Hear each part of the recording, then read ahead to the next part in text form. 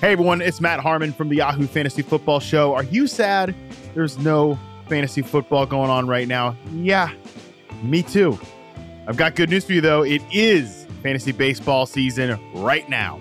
Join a public league, join an instant draft, or create a league with your buddies before opening day. It's Yahoo Fantasy Baseball time. Sign up for the 2024 fantasy baseball season at yahoo.com/fantasybaseball or on the Yahoo Fantasy app. Hey, it's Kaylee Cuoco for Priceline. Ready to go to your happy place for a happy price? Well, why didn't you say so? Just download the Priceline app right now and save up to 60% on hotels. So whether it's Cousin Kevin's Kazoo Concert in Kansas City, go Kevin, or Becky's Bachelorette Bash in Bermuda, you never have to miss a trip ever again. So download the Priceline app today. Your savings are waiting. Go to your happy place for a happy price.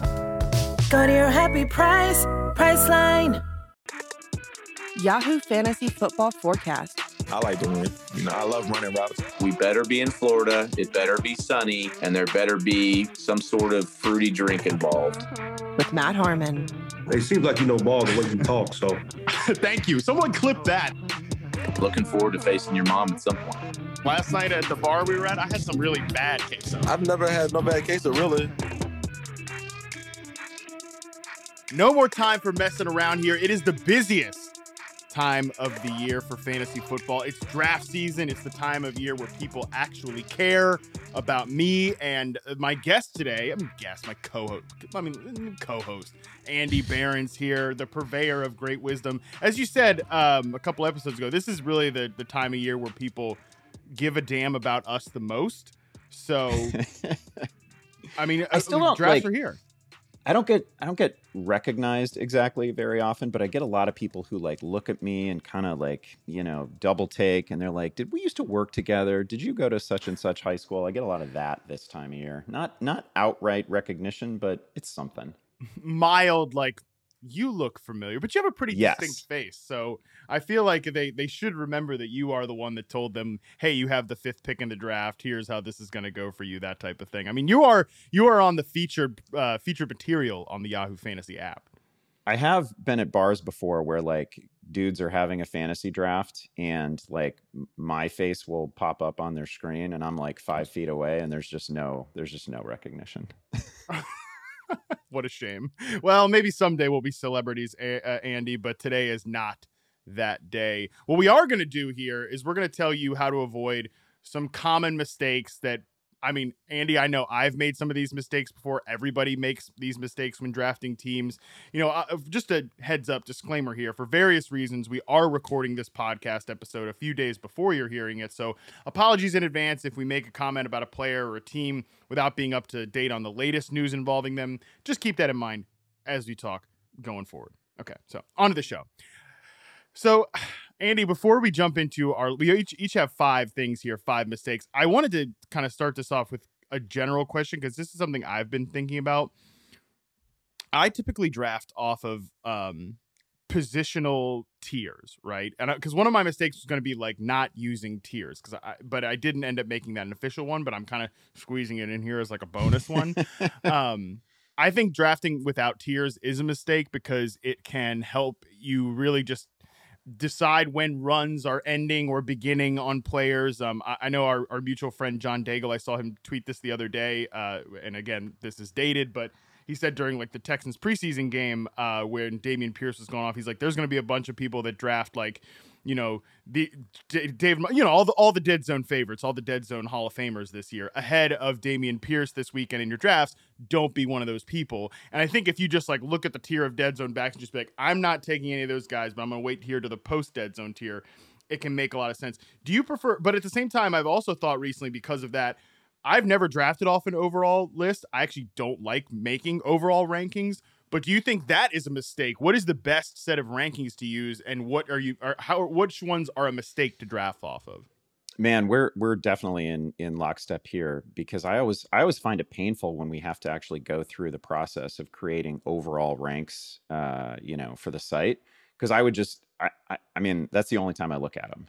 I'm not looking at overall ranks like when I'm actually in a draft, because I have immediate positional needs that I have to address, right? Like I'm building a team that isn't theoretical, and it's not a team. I'm not in any leagues where every position is a super flex, right? And I could start anybody. Like it doesn't really matter to me how I value Josh Allen relative to the second tier of running backs, or the third tier of running backs, or the second tier of receivers, or something like that. I'll hit spots where I have positions to fill, and I'll go ahead and fill them. So I'm only working off of positional ranks and tiers when I'm in a draft.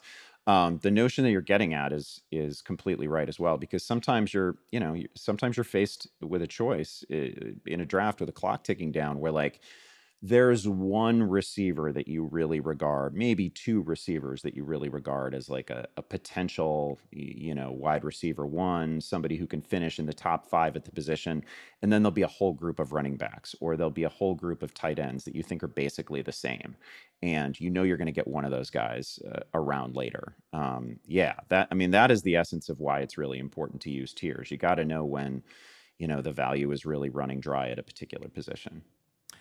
I guess to play devil's advocate, and just something I've been thinking about recently with, the benefit of overall rankings as opposed to just positional tiers, is I do get the question a lot.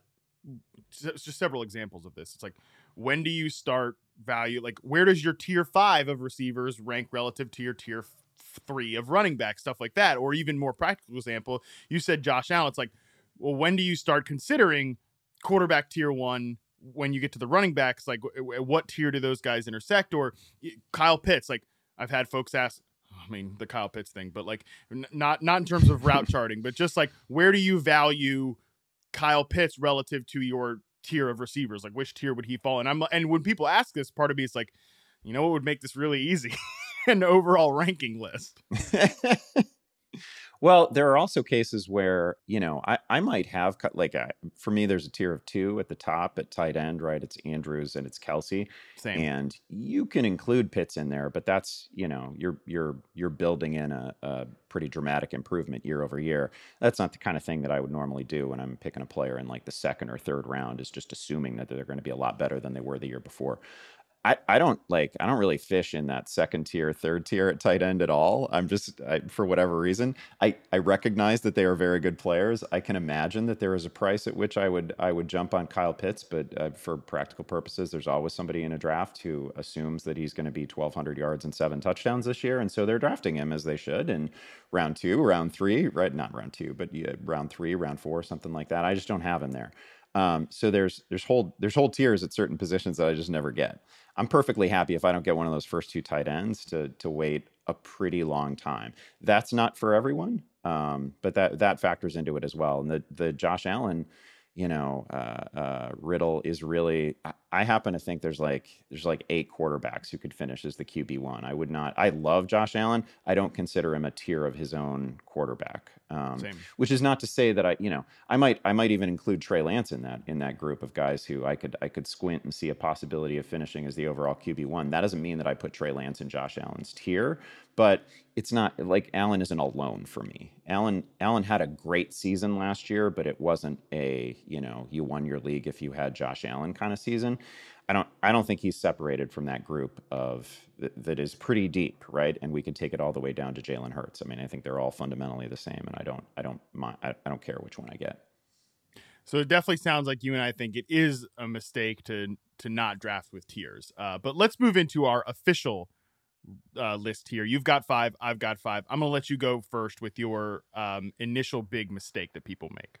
Yeah, my first one is pretty basic. It's very 101, but it is something that I think a lot of, I don't want to use the term casual players, but, people who aren't like ear to the ground on football 365 days a year, right? Like, yeah, let's say new, especially new players and new players too. This is a big thing. Yeah, this is a huge one for new players. The idea that you can just plot out your entire season and you care a lot about bye weeks when you're building your team is crazy to me. Looking at bye weeks at all, I wish we didn't even show them in the draft app, honestly, because the idea that you can plan for your quarterback's bye week in November is just nuts. You can't, like, you absolutely can't. This is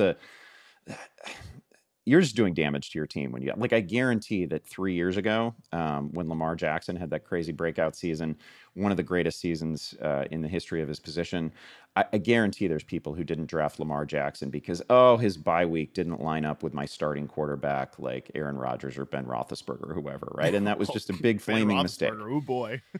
Yeah, that's just a big flaming mistake. Like, your draft is this one opportunity that you have to just collect as much talent as possible. There's never another chance like this, and you should be reaching selectively. Of all things, you should not be thinking about, oh man, when it comes to the week 10, my quarterback's going to be on a bye, I can't have this guy. My tight end's going to be on a bye, I can't have this guy. No, you should just draft as much talent as you can. And realize that, we're going to be a couple weeks into the season and 2 of your guys haven't even played. You're going to drop them. 2 other guys are going to be injured. You're going to drop them. You might have another guy who's suspended for 6 games. You might have another guy who's like a part-timer and do I hold up? Like, you're going to flip so much of your roster. The idea that you can just make these plans well ahead of time is just silly. It never works out that way. Yeah, I think expecting chaos is always a good thing. And I actually like the way you frame the draft as this is your one big chance to collect talent, because I think, sort of this is a mistake I think people make, but, they view it as like filling out a roster, right? Like, all right, I got to get my starting positions at each. It's like, no, you want to collect the best talent on your team because things are going to go crazy at some point. I mean, that's kind of the whole theory behind zero RB is like, running backs are super fragile, like wide receivers are anti-fragile, and regardless of what you think. I mean, we know what Derrick Henry thinks about zero RB, but like, regardless of what you think about like the strategy of zero RB, that is kind of the principle of it. And that is true, that chaos will hit at some point. And like, you're not going to have your number 2 receiver is not going to necessarily need your 4th guy doesn't need to not have the same bye week. Like, who cares? But people get really hung up on that still. So I think it's a good call out. Yeah. People focus on, like, I'm in leagues with people, these are more like college buddy leagues, old workplace leagues where I know these people have been playing for 20 years and they still talk about bye weeks in the draft room. And I don't like to correct it because, hey, they're paying to get in this league. That's to my benefit if you really care that much about bye weeks and you really care that much about backing up your tight end. But it's wild to me that people do this. You could also argue too that like last year there was that like bye-pocalypse or whatever. I know we probably said it like 100 times on FFL at some point last year, but like the Vikings and the Chargers, and like the Steelers, like all these teams with a ton of fantasy players were on the bye week that same week. It's like, you can honestly argue that, hey, that's 1 week of the season. Like, maybe you just get the kicked out of you that 1 week and then actually have your full roster the entire year. There's some wisdom in that. You mentioned reaching. That's actually my first mistake. I think that people get too caught up in reaching a full, or God forbid, like multiple rounds on a player just because he is your guy, right? And I'm talking like by ADP, not default ranks. I'm not going to call out another platform here, but I was helping somebody with their draft a couple of days ago, but almost like a week ago by the time we released this. And I was saying, like, you just don't take any of these goofball running backs. Like, you need to go ahead and take Dameon Pierce. Like, this is the Dameon Pierce zone. Like, swing big. Put your stones on the line here and go get Dameon Pierce at this point. And they're like, he's 130th overall in like the pre-draft default range. But I don't care. No. Don't care about that. But like, by ADP, I don't think you want to take, especially early in the draft. And some people do this. I know Lord Podcast was talking about this before we started taping, like to stack guys or whatever. I actually think like trying to stack too much outside of like the very best offenses in the NFL. Like, sometimes it is, if you like the year Peyton Manning was with the Broncos and threw all those touchdowns, like sometimes the person who won the league was who drafted the most Broncos, but that's kind of a rare situation. So any sort of situation where in a non-large field tournament, you end up reaching too much, I think you can get yourself in trouble, because we have to bake in the possibility that not just chaos hits, but that we're also wrong, and if I really like, I'm trying to think of a concrete example of Nico Collins, guy I really like taking Nico Collins in the late rounds. And I'm like, you need to get Nico Collins on all your teams or whatever. I'm not telling you to go like in the 8th round and pick Nico Collins because you don't have to do that, right? So I think being mindful of ADP and not reaching too much and passing up legitimately good value guys who are going in that range for, to get one of your guys. Like, get your guys, but just be, sort of mindful not to go too crazy about it. Yeah, you should also have a big list of guys so that your whole draft doesn't come crashing down if you don't get Nico freaking Collins, right? Like, I think he might be good, but we got to have a big list of guys like Nico Collins. So I'm not just absolutely gutted if he doesn't fall to me in round 10 or round 11 or some such thing. It is absolutely a really good point. Although this might be the one thing that we talk about where I am guilty of breaking this rule a little bit. Like I same. have I always put together I've got a handful of guys in my head that I want to reach for, but you also have to know your, I guess this would be the corollary here. You gotta know your group. Like, I guess I'm not in any of these leagues anymore, but people have sent me screenshots of drafts where somebody just sent me a screenshot of a draft where, like, not a super flex, Tom Brady went first overall. The guy at the turn took like Justin Herbert and Austin Eckler and then came back with like 2 more Chargers. And like, people do crazy stuff. This is the thing that is so easy to forget because we're like in this bubble where we're just producing fantasy content all the time, and throughout the off season we're just bouncing ideas off of other people who do what we do, and we're just all in this sort of hardcore fantasy football bubble. 98% of people playing this game are in leagues where somebody might take Aaron Rodgers in the first round, right? They're just a big Packer fan, like that's what goes on in almost all fantasy, like season-long redraft fantasy leagues. People draft the players they like from the teams they like. There's always a guy or two like that. You want them in your league because you want them paying their league fees, but you got to know I guess what I'm saying, this is a very long way of saying that you got to know your group, and you got to know the groups in which Dameon Pierce is like somebody's going to take a shot on Dameon. I was in a Superflex draft last night with John Daigle, as a matter of fact, and if Superflex, and somebody took Dameon Pierce in like round 5 because he had just scored a touchdown minutes before. Yeah. You better be right. But in that league, if you wanted Dameon Pierce, that's probably where he had to go. He was going to go in round 5 or round 6. If you're in a league with people who are perhaps not, paying attention to the actual results that are coming in preseason week 3 while they're drafting, like if you're in one of those leagues, you don't need to do that with Dameon Pierce. You can feel comfortable that you're probably going to get him in round 8. You're probably going to get him in round 9 because that syncs up with the pre-ranks on whatever site you're drafting at. Yeah, they're not aware that like Antonio Gibson is Washington's kick returner, not his, not the starting running back, which he was, just a month ago. By the way, it was a tough scene for Antonio Gibson in this draft last night. He hung out there a long time. It was like we were all just staring at Antonio Gibson and like Tyler Lockett and being like, I don't know, I'm not going to be the guy. Oh, come on, Tyler Lockett. That's so disrespectful to poor Tyler Lockett. I can't wait till he outscores DK Metcalf this year. That's going to be incredible. All right, that's not a real. That's not a real prediction.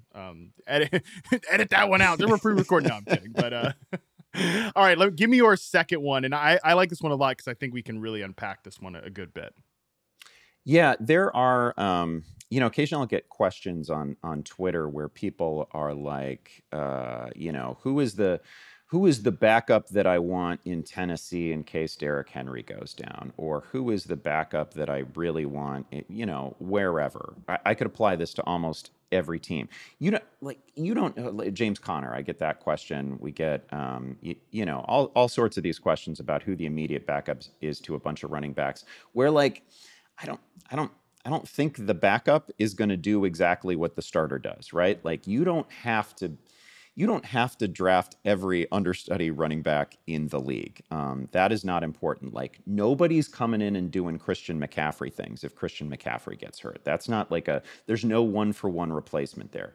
No one's coming in and doing Derrick Henry things if Derrick Henry gets hurt. Nobody's going to step in and handle 26 carries a game and give you 160 rushing yards reliably. That's not like a one-man job. There are a handful of situations where we can reasonably say, okay, we've seen it from this backup running back in small samples. We know what they can do. Perhaps it's worth, if I'm gonna draft Dalvin Cook, maybe I do want Alexander Mattison. That is totally reasonable because I think Alexander Mattison would actually handle almost the full workload, and he could be like 90%, 92% of Dalvin Cook. Like, that's fine. Not every situation is like that. Whatever you've got planned for Saquon Barkley this year, there is currently no one on the Giants roster who's going to step in and catch like 90 passes and handle, 25 to 30 touches a game.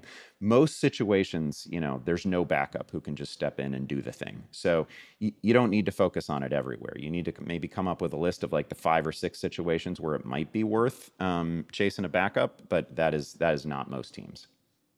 Yeah, great example. And it does feel like some of the biggest backs in fantasy right now actually don't have a clear-cut number 2. Right. I mean, and even some situations you think this is the thing that really, gets people in trouble is that like you think that who that second running back is and it's not that guy. The Chargers, great example. People thought it was going to be Isaiah Spiller, and he obviously eventually gets hurt. But like, it's not, even before that, it was clearly not going to be Spiller, at least not right away to start the season. So sometimes they go straight to committees. It's not the number 2 guy that you think it is. And I will actually expand on this point too. If you are going to draft a backup running back, the running back understudy, like you said, make it somebody else's backup, not your, like Right.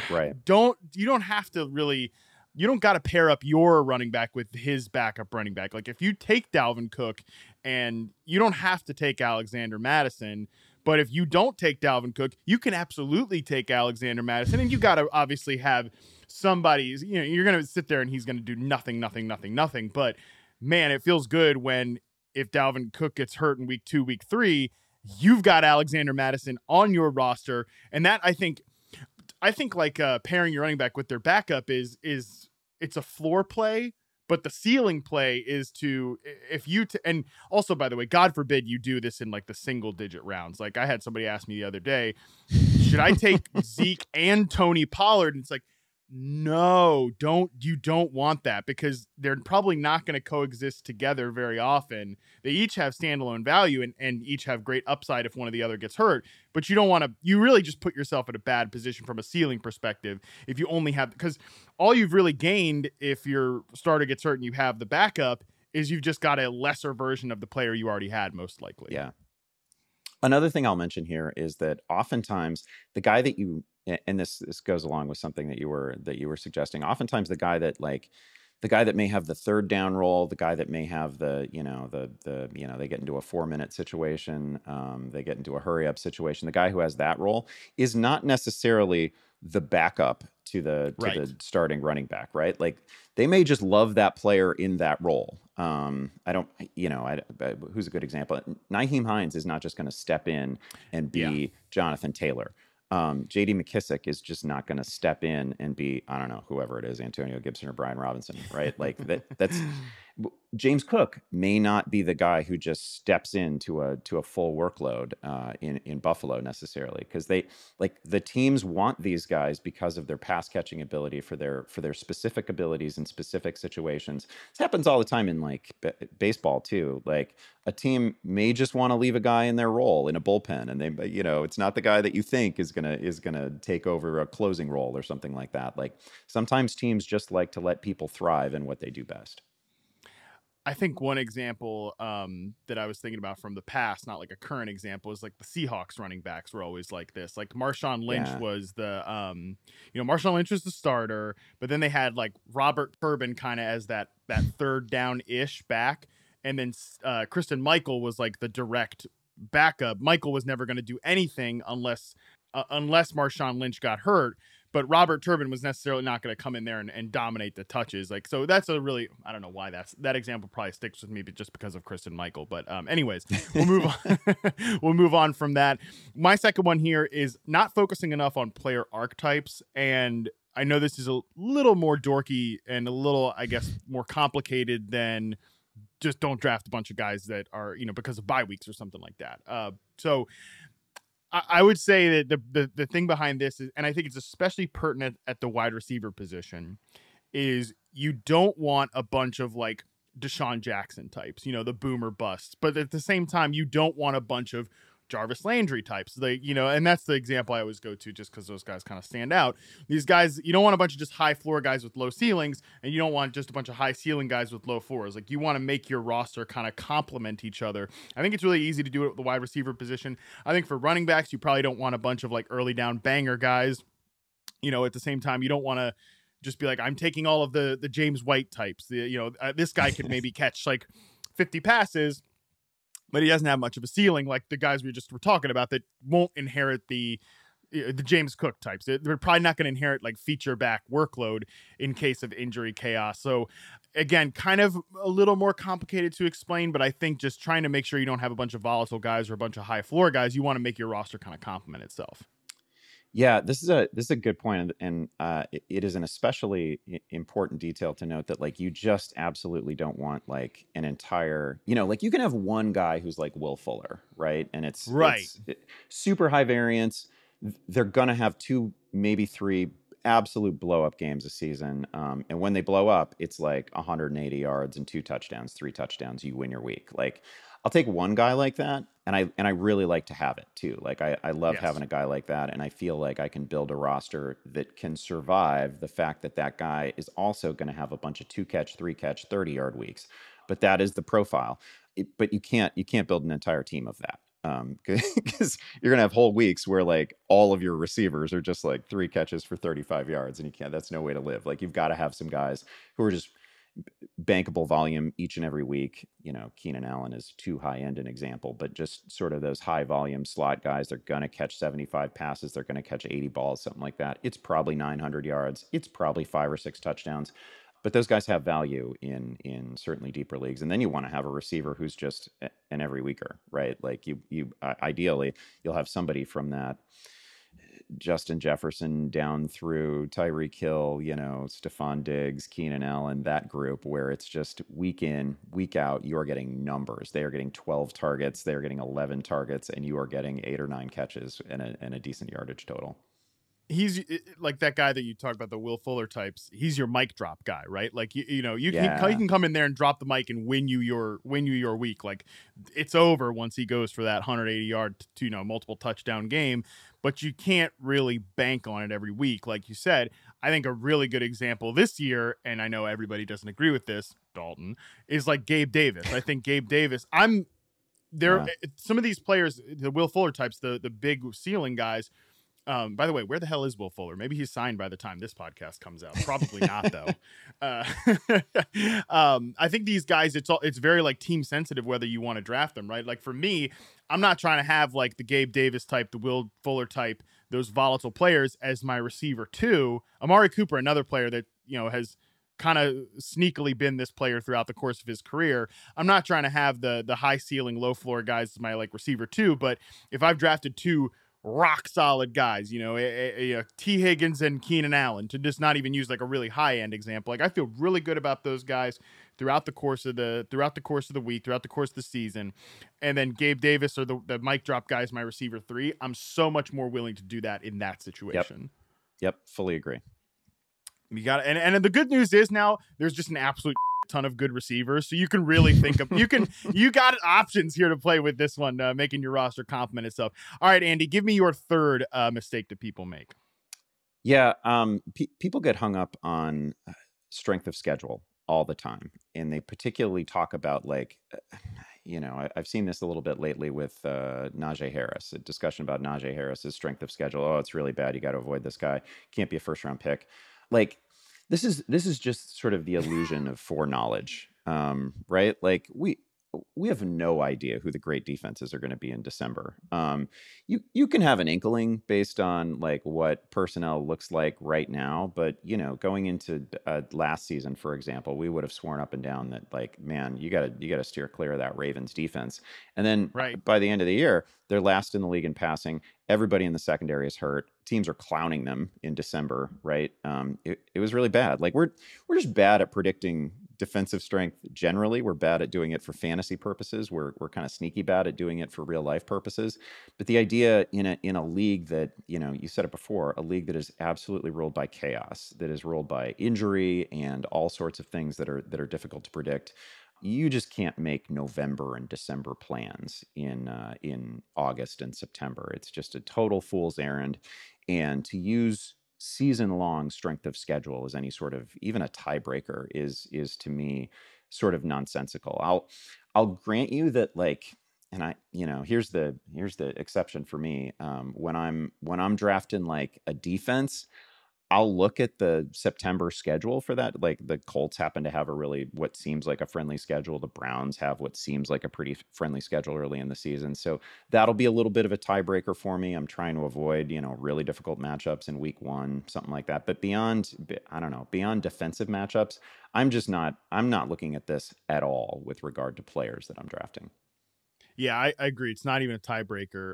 Honestly, Andy, your first 3 mistakes here, like trying to get the right backup running back, trying to focus on bye weeks, looking at strength of schedule, like your first 3 lessons could all be grouped in like we don't actually know anything, and like your hubris to predict that far in the future can really set you back.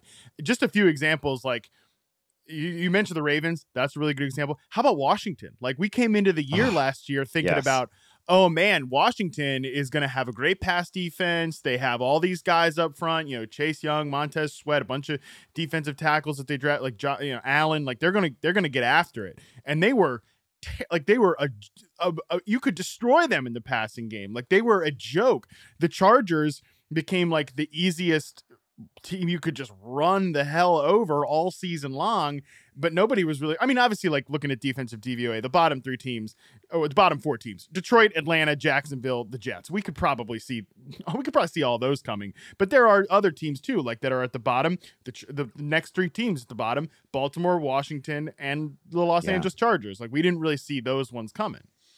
I had drafted the hell out of Washington too. I was like, well, there's no way that this thing, anchored by Chase Young, talent at different levels of the defense, they'd finished the prior season pretty strong. Like I was pretty all in on Washington. They were, I don't know if they were my most commonly drafted defense, but they were up there, and I, dropped them almost immediately.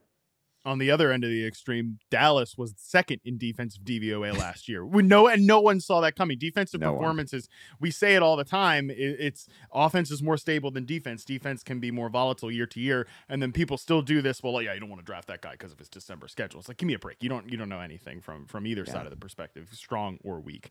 All right, Andy and I are going to continue to tell you all the things that you do wrong.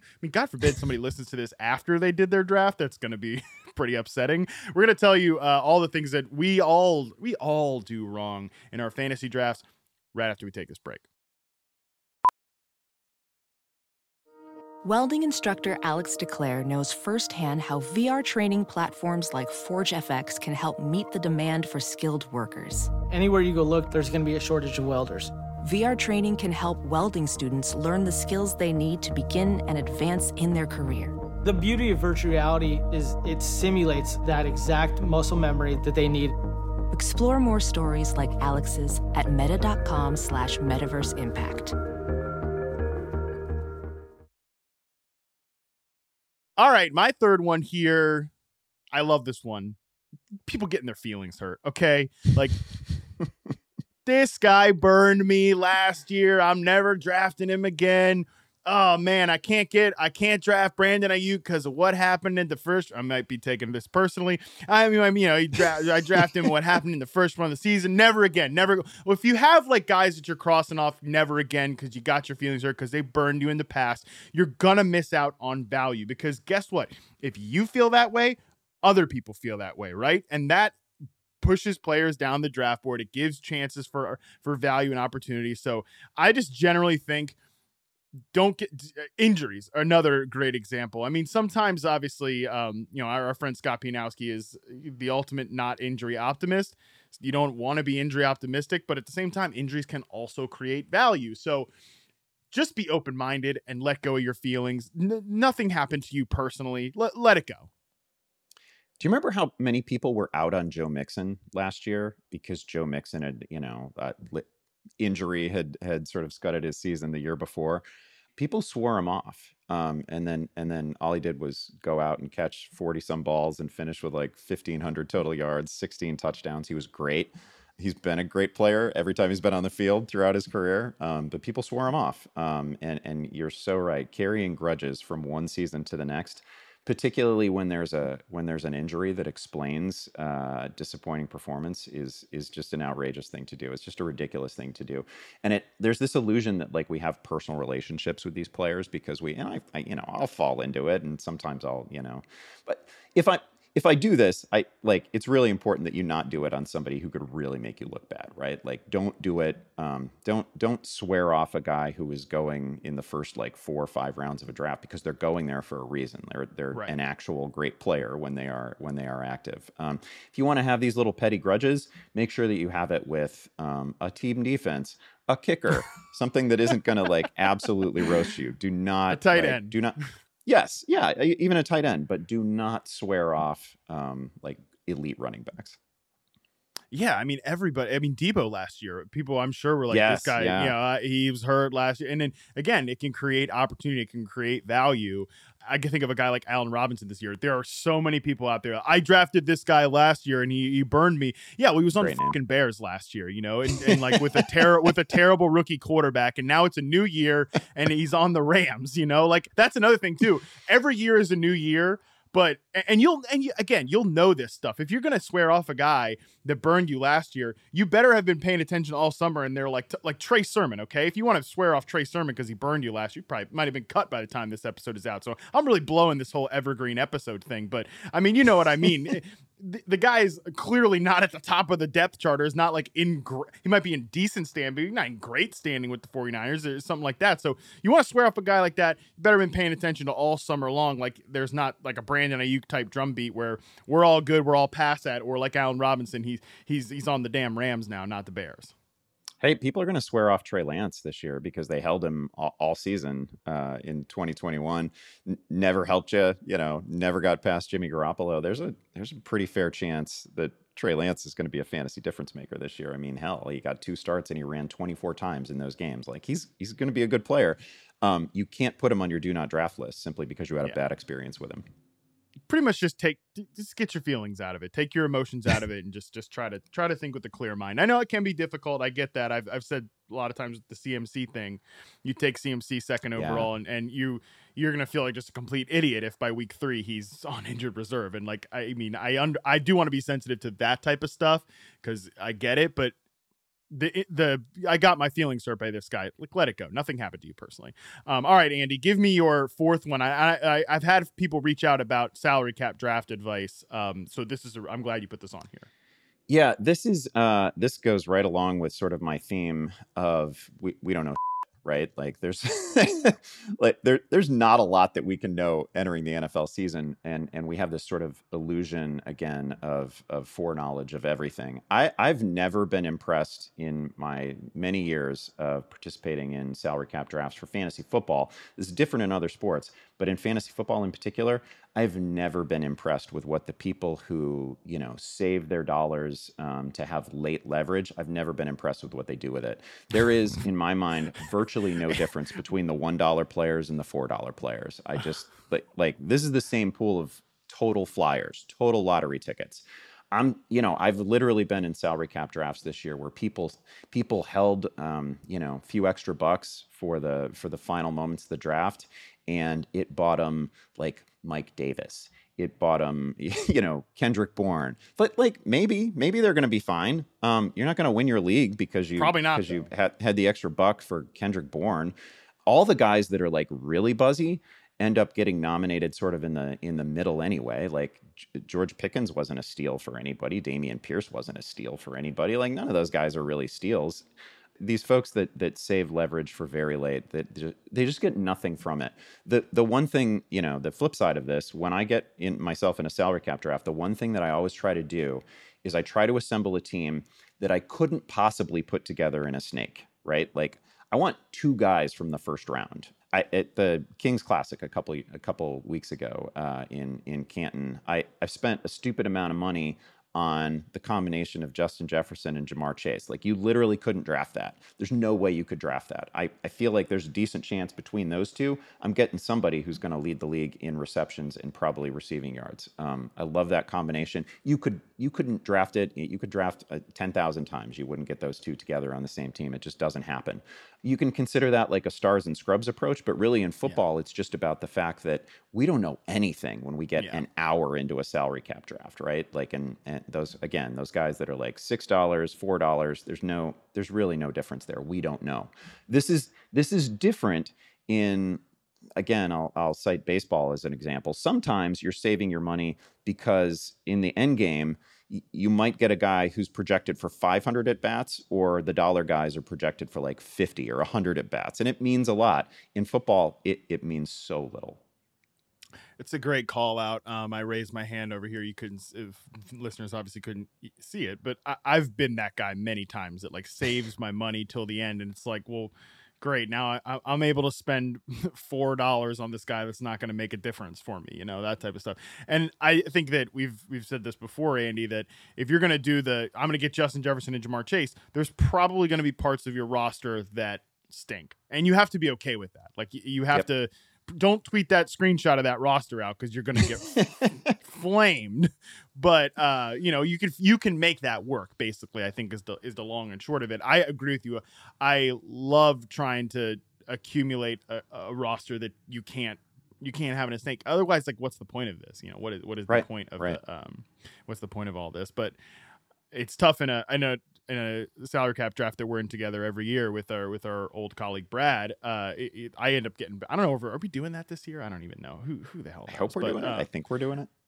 I hope so too, but we'll figure out. Maybe again, we'll know by the time we've already recorded this. So I think that, like, I always get banged in that one because it's super flex. That throws me off. Like, the super flex salary cap is like, I always find myself in a bad spot there. So. But I agree. That is good advice. Like, don't be the one to save for leverage later. That's a little stupid. My next one here, and this is not a draft mistake, but I think it's one that Andy, I haven't told you this, but for our waiver wire episode, like, we're gonna talk about guys every week that, like, when have you hung on too long? That I definitely want to explore in season because I struggle with that, and nothing is worse than being the one who.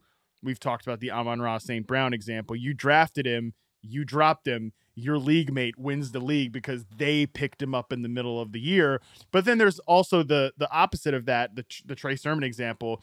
If you drafted Trey Sermon in the, God forbid, 6th and 7th round or something like that last year, and there were leagues where he went in the 6th and 7th round, and you held on to him forever and ever and ever, that sucks. Like, how long is too long to hang on? Because that can really screw you. But nothing feels worse than, like, your sleeper coming back to elbow you out of the championship later on. There's a guy I mentioned earlier, Trey Lance. I was in a league last year where I hung on to Lance just forever. And when I finally dropped him, this is in a keeper league too. I could have potentially kept him, but I was kind of in the hunt. And when I eventually dropped Trey Lance, who was like my, God, I'm going to be embarrassed. I'll have to look it up later. But he was not an insignificant pick for me. I don't know if he was my 7th round pick or something like that. Like, it was there was like real draft capital there expended on Trey Lance. He didn't help me at all. Never started. The fantasy industry as a whole absolutely got obliterated by rookie quarterbacks last year because we were all obsessed, and I'll cop to it. We were obsessed with Trey Lance. We were obsessed with Justin Fields, and I don't think anyone expected the leashes to be as long as they were for even Andy Dalton, but especially Jimmy Garoppolo. Yeah. But then even like when Justin Fields got out there, he wasn't good. So we all got buried by those guys last year. When I eventually dropped Trey Lance in that league, it was for like Kendall Blanton. It was one of the saddest transactions that I've ever experienced in a life in fantasy. It was just terrible. It was gutting. Yeah, it's terrible, and I don't. It's a mistake we all make, and I feel like we've given advice as how to get past these other mistakes before. But man, I would say the one thing is just with these rookie receivers that we talk about, you can draft them and you drop them, but be ready to grab them back again. Like, try to, like, don't forget about them, I guess is the advice there. Like, be paying attention to their snap counts, their routes run and stuff like that, and be ready to grab them again before somebody else does. The other thing I'll say about this point is that it's so it's so situational based on like your record and your standing in the league at any given moment, because there are times where, you know, you start a season 1-3, 1-4, even if it's bad luck and you kind of like your team, like you got to win. Yeah. And anybody who's not playing, and I don't care what their potential is in the second half of the season, because like there's no second half of the season for you if you're 1-5, if you're 1-6, right? Like you got to win now.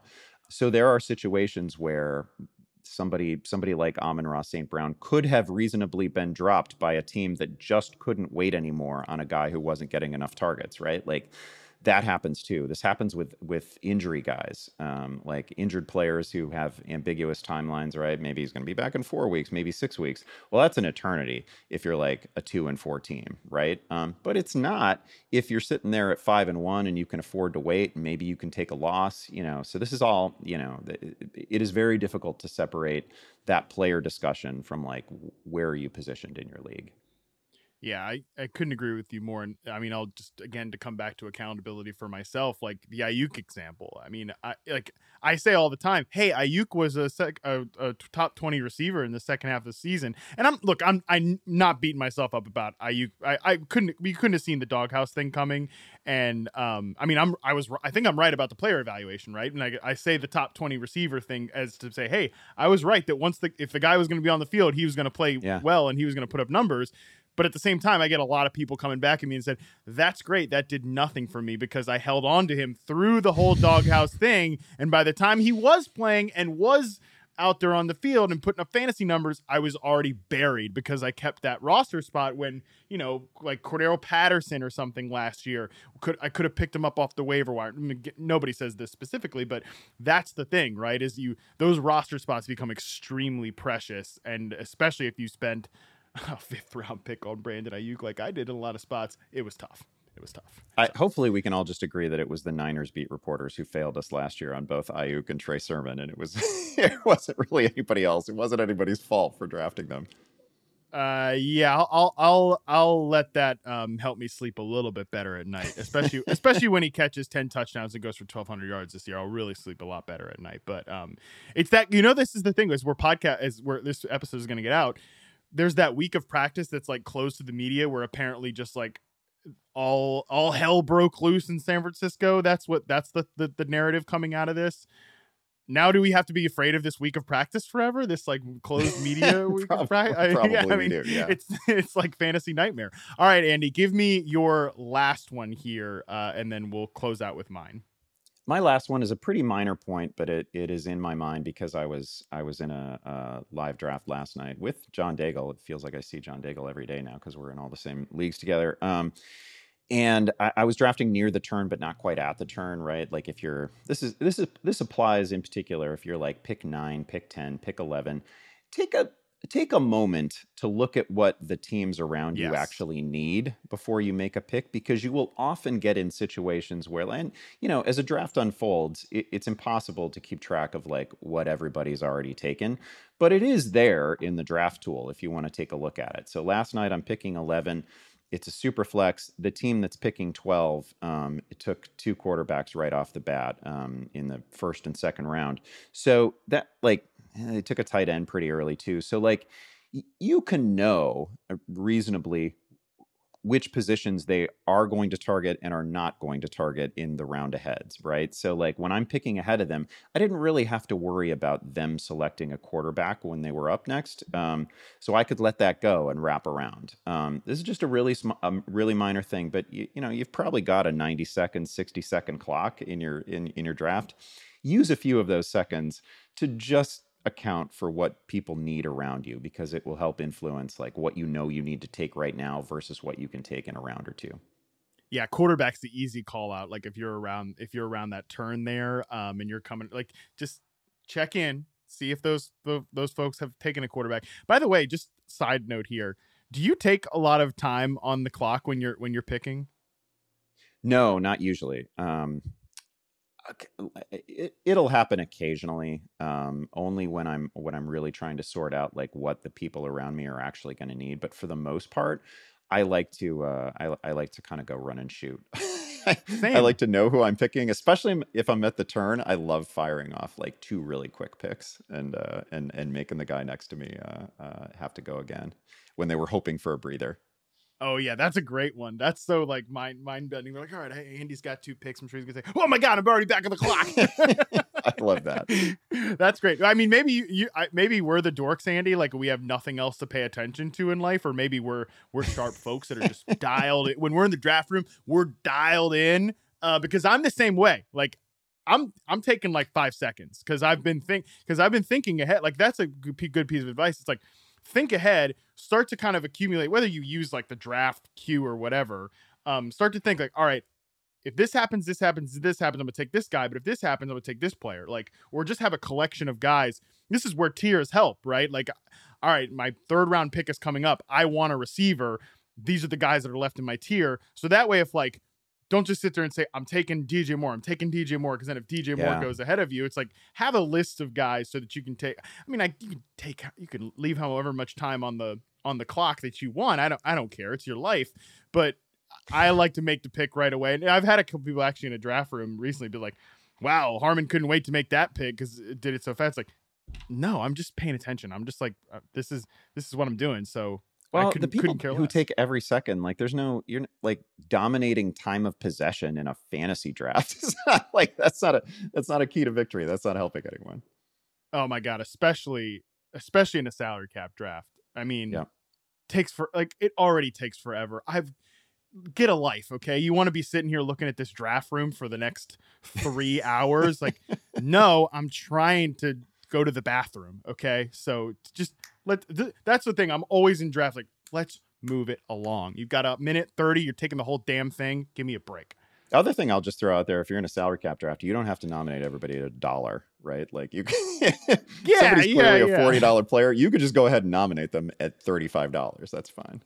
Save us all some freaking time, okay? Like there's enough of this going on. I know that people who only draft like one team every year is like, no, this is a sacred occasion for us idiots like me and you. It's like, nah, I gotta get to the next one here in 30 minutes anyway. So yeah, that's my piece of advice. Like just I think looking ahead and like having a plan of the guys that you're gonna take at your next pick is a little bit better than just straight up just straight up taking that whole minute 30, like, whoa, you're so surprised your pick came up. Like it's in an order here. My last one mistake people make, and this is just kind of a fun one, giving a damn about your draft grade. I know that Andy I love this. I know that Andy does all of them personally. I actually think I back when I worked at NFL Network, I think I had Dan Hanzus fooled for maybe like at least a millisecond when I told him. He said something about the NFL like platform draft grades, and I was like, dude, I write all of those because I'd like just recently started. And I was like, that's my job. Like I have to do all those personally. I think I had him fooled for just maybe a millisecond, and he probably doesn't even remember that this happened. But no one is actually writing those. It's a computer. And don't tweet it. God forbid, don't tweet it like me or Andy about it. You could tweet at Trevor at Yahoo Fantasy. Go for it. He loves those. And he loves positional eligibility questions, loves that type of stuff. You can direct all those to him. Yeah. Trevor loves absolutely. That. He's in the lab about Deebo Samuel. Don't you worry. He's heard all your concerns, and he's taken them into account. But don't care about your draft grade. Okay, it's like we've said many times. Some of the ugliest teams that when you leave the draft, they end up winning the league, and stuff doesn't matter if you don't even care one bit about it. I've got some A's before, but I don't know that I've ever won a league with a team that received an A grade, any kind of A grade, from Yahoo. Like, not that it isn't fun, and not that the little write up can't be kind of entertaining, but there's absolutely no relationship between your draft grade and your ultimate performance in the league. No. That should go without saying. Also, I think like. I've never even looked into it. Like I've never even really looked into the way that draft grades are generated exactly, but I don't think there's any relationship between, like, I don't think they make any adjustments for like the competitiveness or the depth of your league, right? Like if you're drafting in like, I'm in a 20 team league, it doesn't draw any distinction between a 20 team league, I don't believe, in like an 8 team league. So it's going to look at any 20 team roster and be like, oh, this is a piece of right? And you're going to get a D. Like, you can't possibly draft a team in a 20-team. You're starting Daryl Williams? What are you doing? Yes, yeah. And I'm like, woo, I'm starting Eno Benjamin. I've got Daryl Williams too. Like, I'm excited about that. And these guys are like, no, that's a D. Yeah, I mean, if you don't take, like, if you're one of the sharps that don't take a kicker or defense, because you draft, there's another week before the season starts. It'll kill you. Gate your upside. Oh, they hate you for that. I mean, listen, if you want to use it as bulletin board material, Yahoo gives you an F.